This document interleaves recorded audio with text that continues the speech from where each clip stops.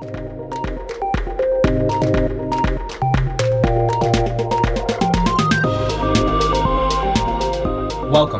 to the CRISPR Revolution. This is CRISPR Cuts, a podcast dedicated to the world of genome engineering. Take a break and join us as we guide conversations with an expert CRISPR cast about this cutting-edge science. Hi everyone, welcome to CRISPR Cuts. As you know, we try to bring you the latest trends in CRISPR and genome engineering through our podcast. However, presently the new thing in everyone's lives is the COVID-19 pandemic. Most of us are working from home and adjusting to this new normal.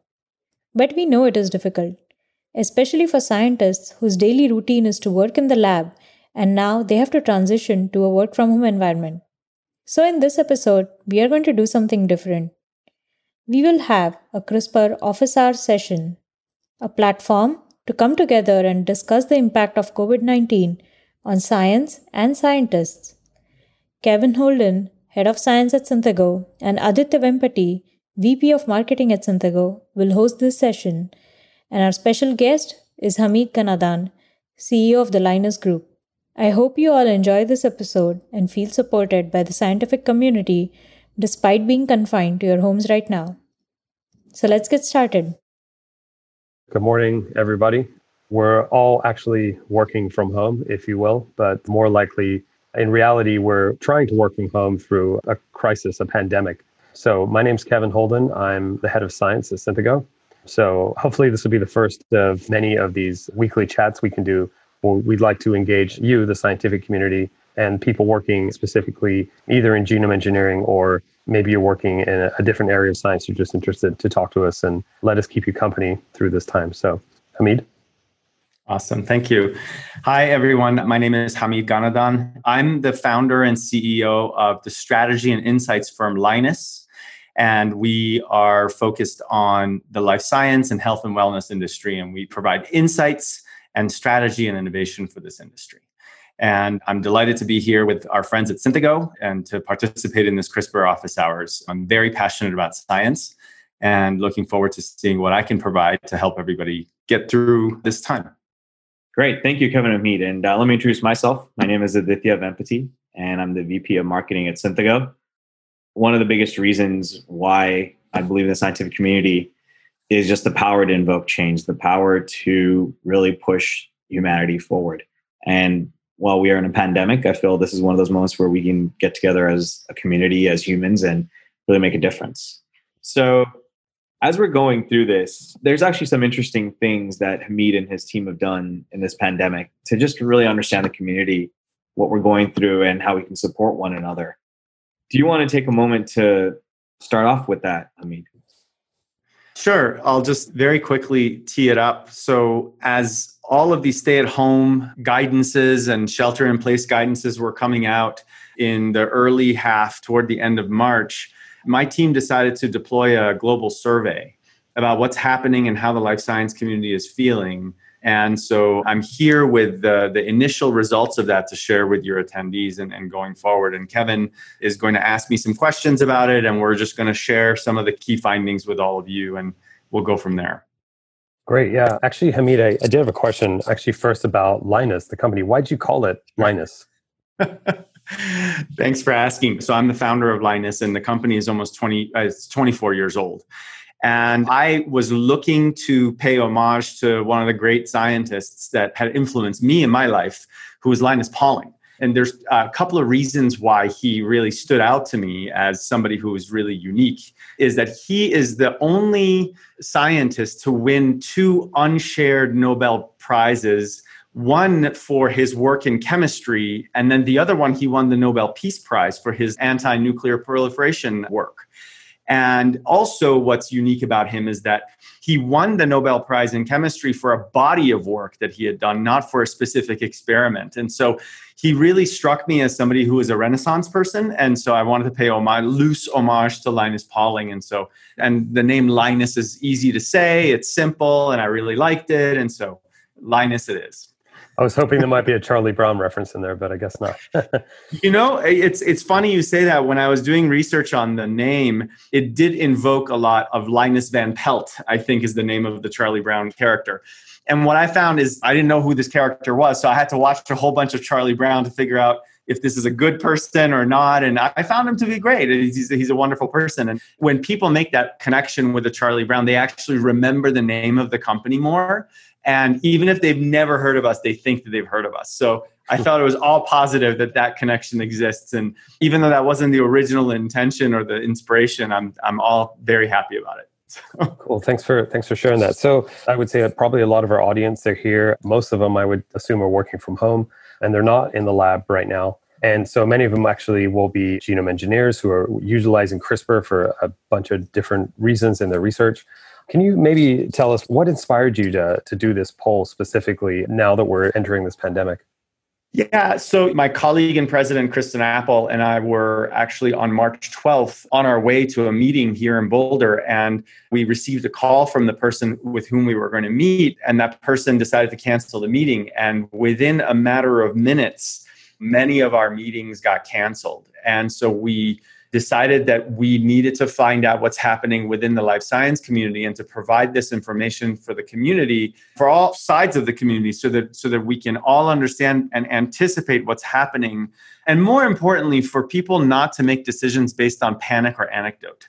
And so we wanted to provide at least some grounding on what's going on and what to expect, so that decisions get made and better decisions get made, and maybe even opportunities arise out of this pandemic.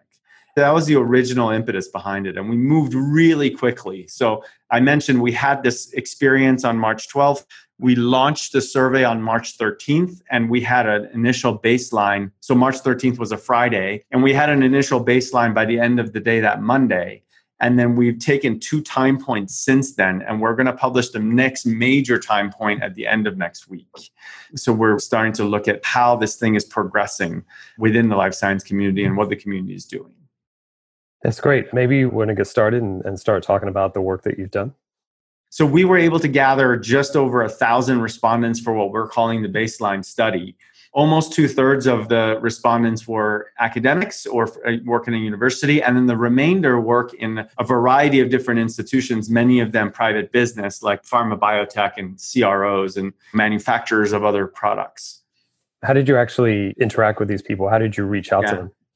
Yeah, so we actually, because we're an insights firm, we actually have a fairly large database of scientists who have answered our surveys before and have opted in to participate in future studies. But we have several of our clients that we also called and told that we're doing this. And they said, you know what, this sounds like a great idea. I would like to support this, or we would like to support this. And so they actually sent a note on our behalf to their population, to their contact database or customers as well. And it was, other than just general reciprocity, we're not sharing the individual data with any of these clients. We're just sharing it in aggregate. And so several other of our clients also participated in this and are sending people to the survey as well. I see. Would you say that the breakdown you see here is typical of your database, or is it just kind of that's the response you got this time? It's more or less typical. We actually, our database is a little bit more balanced between industry and academia. And I'll share a little bit as to why we think that this was weighted a little bit more toward academia and a little less toward industry than our database itself. It's because we're actually seeing that there's a massive effort by pharma and biotech and also the contract research organizations to really move work forward. And so many of them have been granted emergency use exemption from shelter in place. And so there are folks that are working around the clock on this. We have a client, Charles River Labs, and they're really busy and they're working on this, and they're a contract research organization. They're one of the big global ones. So I think that those people are just really, really busy. And so they're a little bit underrepresented in this. What is the percentage of academics to industry in the N of 1011? So the percentage of the academics, so 68% of the 1,000 are academics. And then other than government research and government clinical testing, the remainder are in some sort of an industry. And so I would say about 29% are in the industry. Cool. Another question we actually had was, how can I participate in this survey? Awesome question. Thank you for asking. So we're actually going to publish a link to the folks that register for this webinar as well. And I just want to say I would appreciate all of you to participate in this. It doesn't matter whether if you're an academic or not. It doesn't matter where you belong. We want to hear from the industry and we want to be as broad and exclusive as possible. So we're going to publish a link to take this survey. The survey is going to continue to be open for at least another month. We're going to take at least 2 more time points, data collections, so that we can see how this is progressing. So another question that we asked, and this is a key one, is what do you do? So other than where do you work, what do you do? And so what is your main function? And so we see that 75% are engaged in R&D, 10% are engaged, they're called other, and these are folks who are either non-R&D professors or they work in healthcare or different aspects of medicine, and then a variety of different administrative, general, and executive and management roles. R&D, diagnostics, and manufacturing are folks that we believe or have told us in the survey that they really require a specialized facility to be able to do their work. So obviously, many researchers require a lab bench and wet lab settings. Folks in diagnostics, same thing. QC, they require access to instrumentation. Manufacturing requires specialized facilities. And so as we go through the survey, and as we started to look at who is being disrupted and what disruption looks like, we had to take this into account, that people don't have access to their facilities. And so we're going to talk a little bit about how that affects the community in general. And what's really interesting is that we found actually that the disruption due to this pandemic is really taking on 4 phases. And there's an initial shock of what's happening and what are we going to do. And then we're going to move into a phase which we've named the golden interim. This is a time where one can be in limbo. But we're finding that as the infection peaks and hopefully starts to go down, what the community is doing and how they're being productive.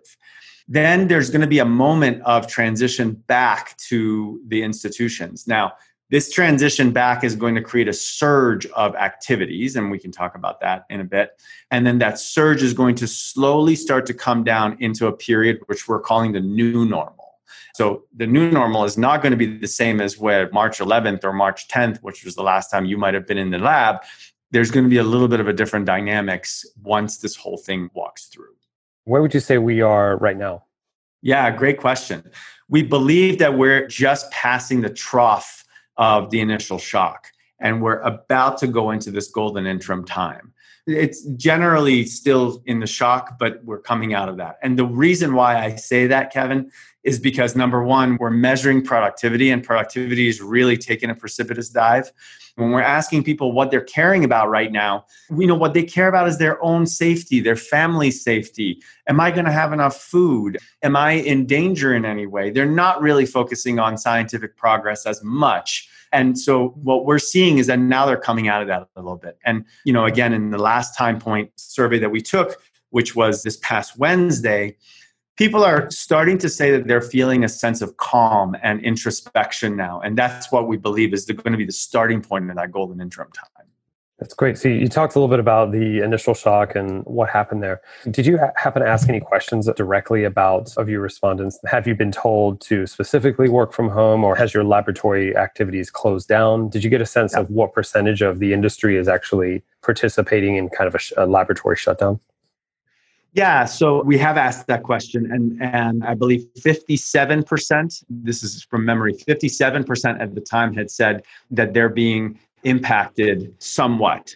And 18% at the time said that they had no ability to do work, which was basically because they had no connection to their specialized facilities. That number has since increased from the initial baseline, and that more of the organizations have been specifically and explicitly told to work from home, or their institutions have been shut down.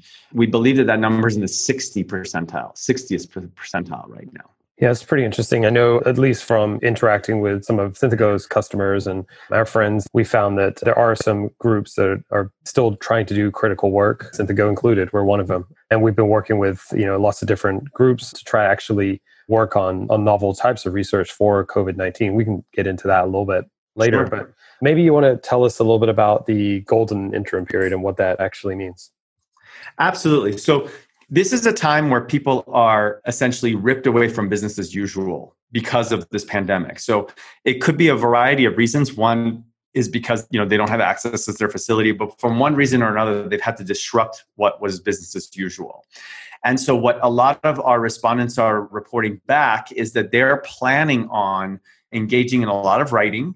That manuscript that just takes a long time to write because of everything else that's happening is now, can be a primary focus of a lot of scientists. Many of them talked about analyzing data, in the past. And so they have backlog of data and they're looking to doing analysis.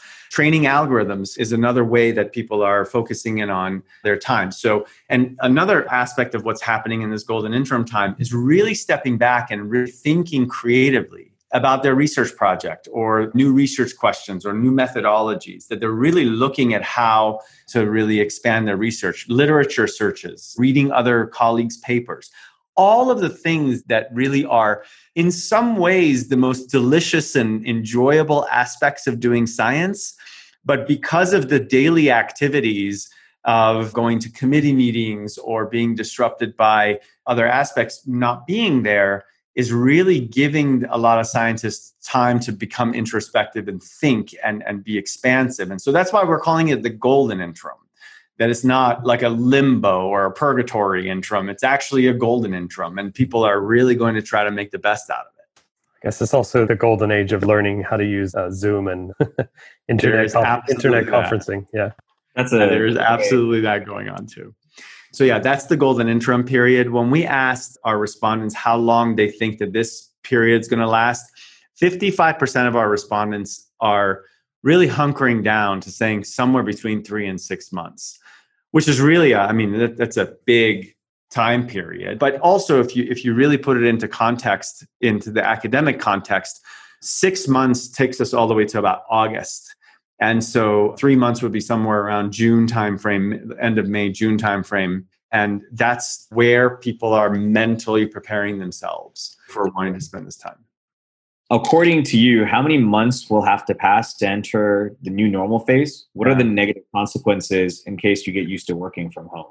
Yeah, that's an awesome question. So if the golden interim time, or the time that this pandemic is disrupting people's ability to do business as usual work, is somewhere between 3 and 6 months, that transition period is going to be fairly rapid, but then there's going to be a long tail of once things get back to normal productivity. And we actually believe that normal productivity is going to be a little bit higher than what it was before, because people have had this time to step away and think and become introspective and get rid of their backlog.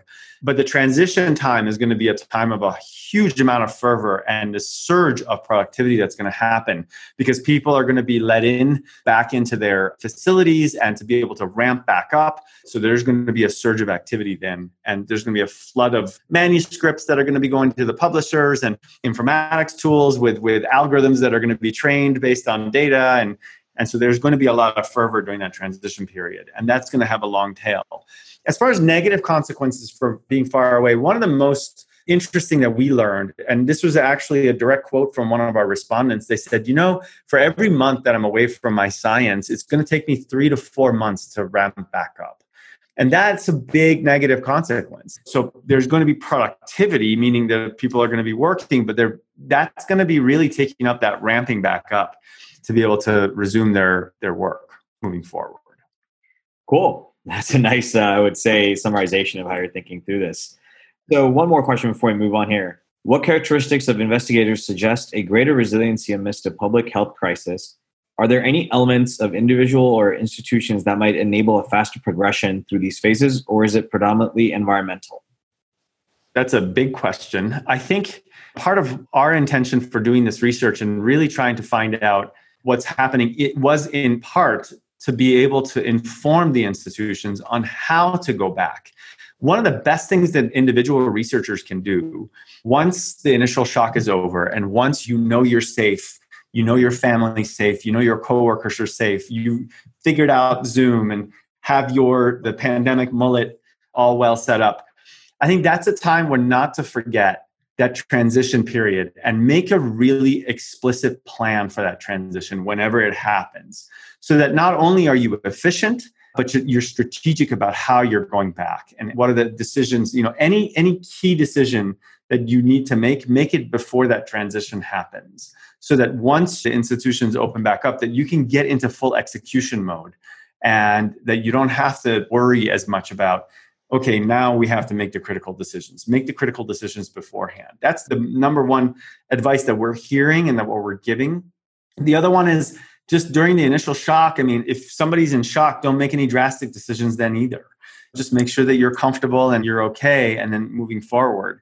And then the last thing is really, as far as institutions, to really think about what that transition is going to look like. There's going to have to be cleanup because maybe some people left in a hurry. And so to go back to that kind of a situation and really allow your research community to come back in a well-executed manner. And that's going to be different from institution to institution. I mean, speaking of transitions or decisions, did you get any inclination from any of your respondents or people you just talked to, maybe their lab didn't close down, or maybe what they've decided to do instead of going back home from the lab and focusing on things like writing, analysis, planning, that they actually transitioned and pivoted their research into trying to help fight this pandemic?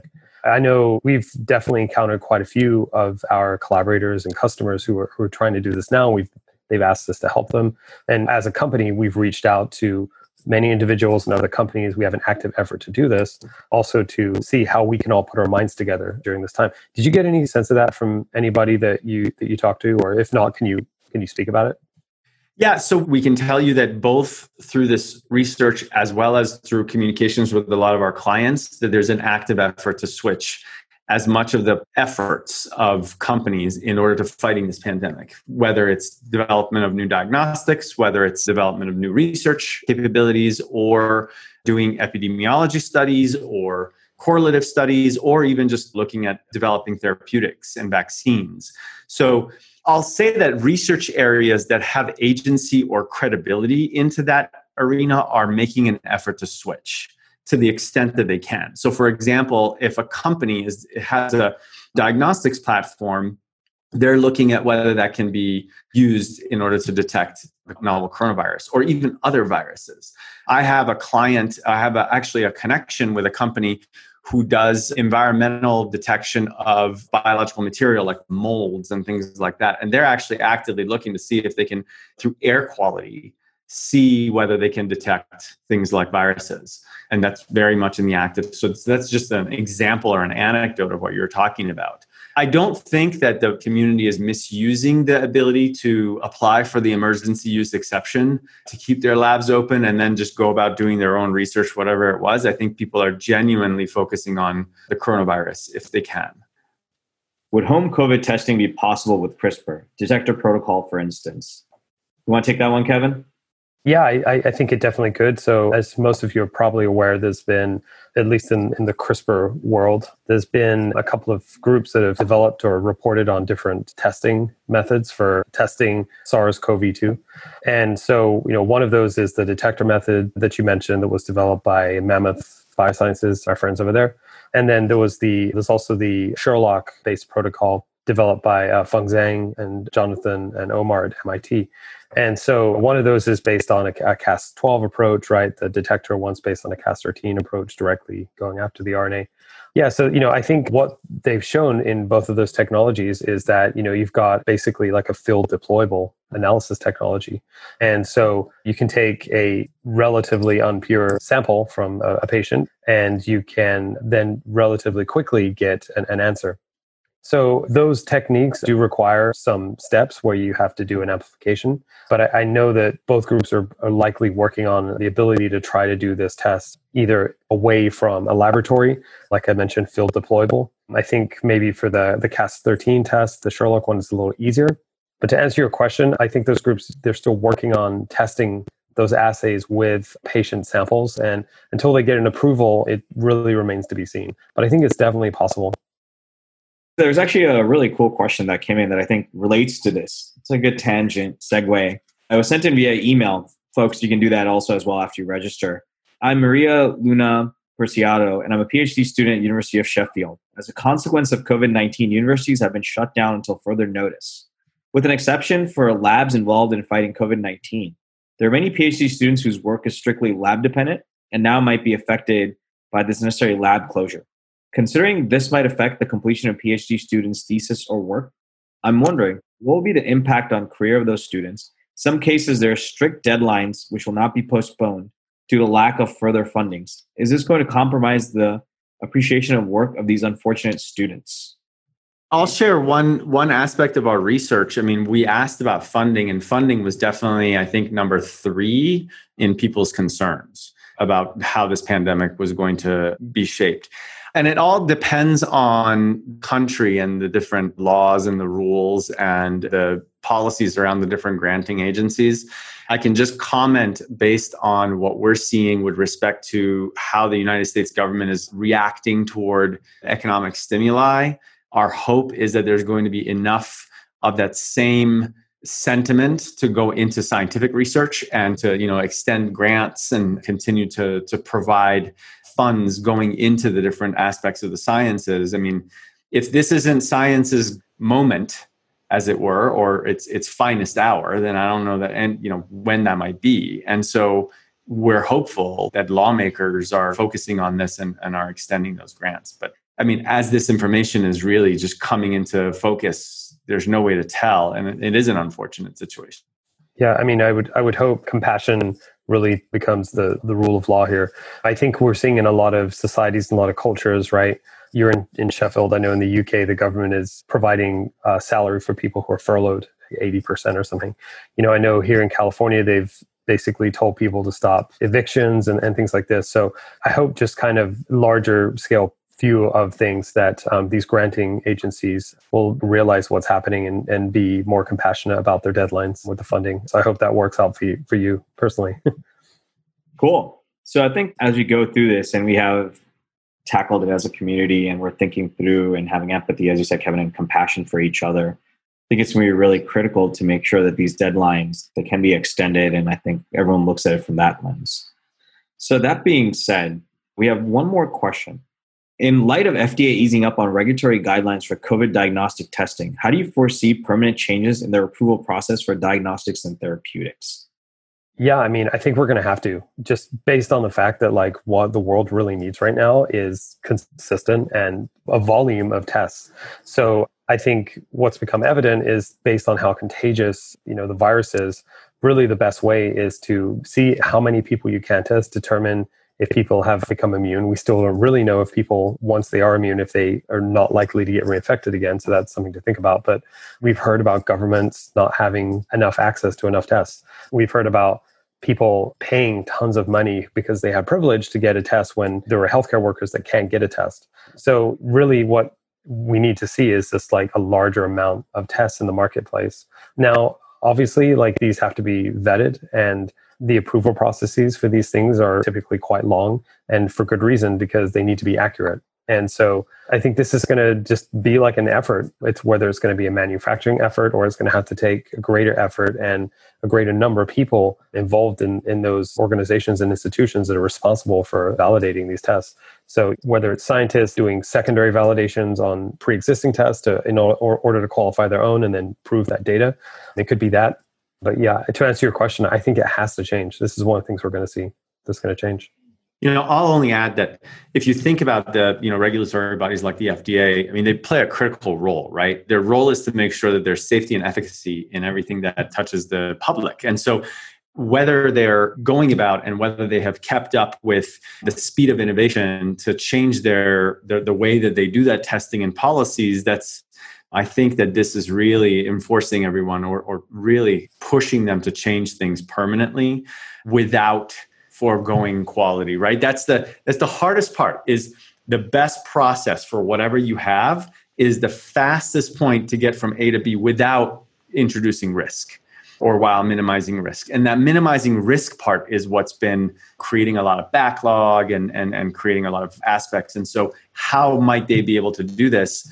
My hope is that there's folks at the FDA as well as academics who are actually looking and doing longitudinal studies around what's happening to risk during times like this. And so then they can make a better prediction of saying, well, maybe a lot of our processes were unnecessary, or we can change them or evolve them in a certain way because look what happened during this pandemic. And that could be a silver lining in all of this, if they're actually looking at studying it as well at the same time as it's happening. Would you say, based on your graph, maybe we can just go back to that real quick, the very last section, would you say that kind of fits in general into the new normal? Mm-hmm. Yeah, the new normal is really going to, there's going to be fairly big winners and losers that come out of this. And so part of this is going to be, and this is why we're calling it a new normal and not the old normal, is because not only will habits have changed and how we're also going to work differently, but also processes and policies will have changed as well. And not to make light of this situation, but if you recall during the oil shortage about a decade ago, all the airlines instituted a baggage fee policy because they were like, well, we're going to have to charge for baggage because fuel is more expensive. But once the cost of oil went back down, that surcharge just stayed. That's a new normal. It's never going to go back to the old normal. And so I think that there's going to be a lot that we can anticipate from policy as well as just processes and science in general. Like, I'm actually looking at how the publishing industry is changing, how much bioinformatics is going to change as a result of this time, but also just quality control. One of the things that we learned is that in the golden interim, scientists are planning on data sharing a lot more. And so collaborations are going to come out of this in new ways. That's generally a very good thing, but we're hopeful that the scientific community can maintain the quality control on the data, because as we're sharing data sets with one another, we don't have a standardized way of making sure that the metadata also are past muster. And so the quality control on what's coming during that transition period in the new normal is a question as to how the scientific community is going to handle that. I think what you said is a really critical point in terms of how scientists now are collaborating more. We're just seeing it every day, like whether you're on Twitter or you're just following press releases. It's really important. Also, the amount of preprints that are coming out. So yeah, thanks for speaking to that. I think it's a really critical point. So we had a lot of conversation, I think, in the last 50 so minutes, and we're over time. But that being said, I do want to ask one question to both of our panelists here that I think is really critical for the community, and wrap it up from there. So this one, I want to ask both of you, what do you think is the biggest challenge for the scientific community next 3 to 6 months? If you guys could, maybe Kevin, starting with you, take about 30 seconds to answer that, and Hamid, chime in afterwards. I think this is something a lot of people on the line want to know. I think it's going to be twofold. I think one is actually figuring out if they can, so we could talk about the academic world and also the biotechnology industry world.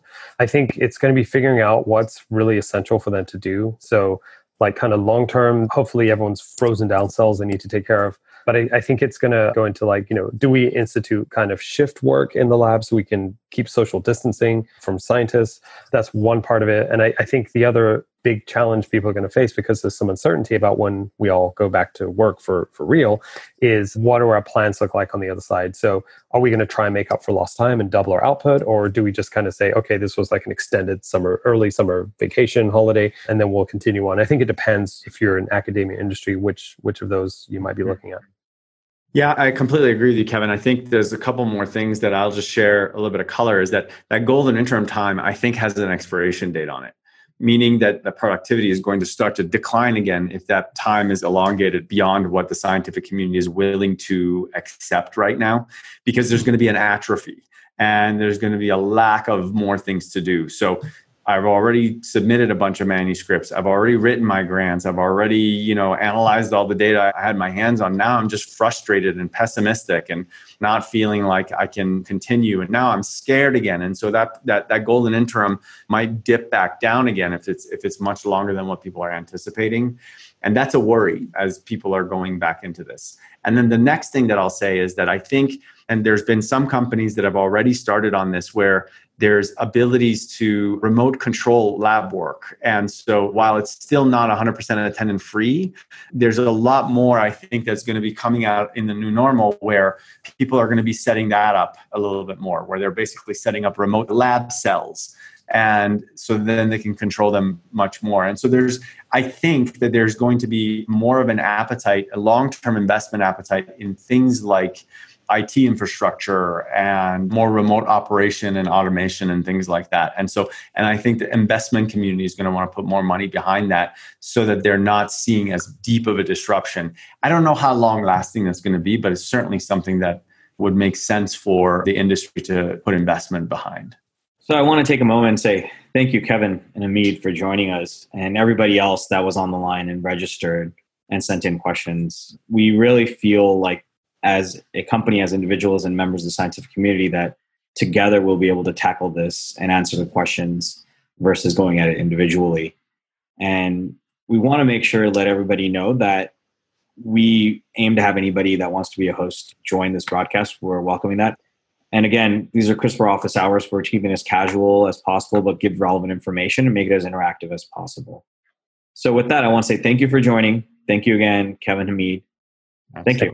Thanks, Aditya. Yeah, thanks for having me on. And I got to say, you guys, this is awesome that you guys are doing this. So I appreciated the opportunity to speak to your team and to address the community. So wonderful that you're doing this.